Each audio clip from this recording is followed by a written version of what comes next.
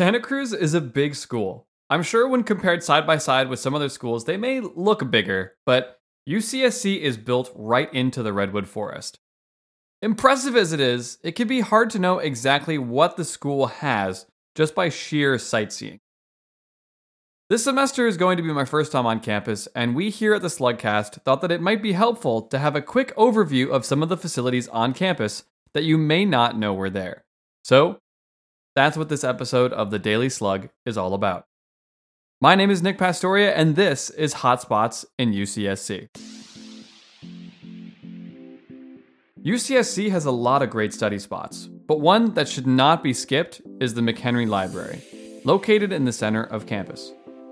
The library is open from 9 to 5 every day of the week and is covered in glass windows. It's a beautiful place where you can do a lot of things. For more info on the library, check out our episode by David on navigating the library.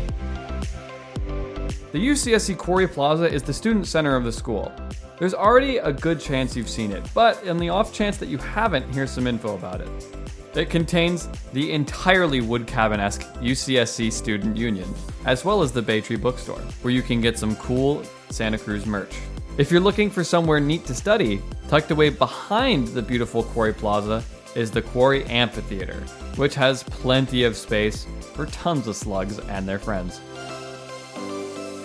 For students who are attending UCSC but living off campus, you should know that the dining halls are not just for students living on campus. You can pay for the dining halls with just a credit card.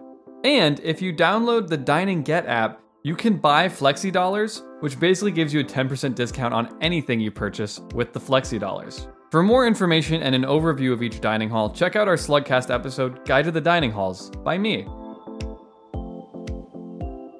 Now, if you're looking to get your workout on, don't forget about the Athletics and Fitness Center. It's covered in your tuition, so if you want to get out and get moving, don't forget about this great facility on the east side of campus. There are a few changes to how the facility works and its hours due to COVID. For more info on that, check out our episode on recreation and health, also by me. The last thing that you really should know about is the bus stops and how they work.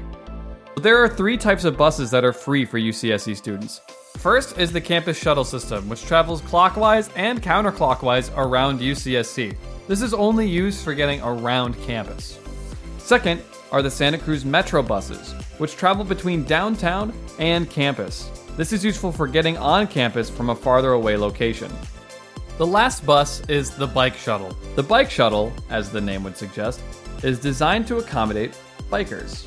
It travels from one specific CVS on Mission and Olive and takes students to either lower or upper campus. For more info about transportation on campus, check out our episode by Kyle on transportation and slug bike life.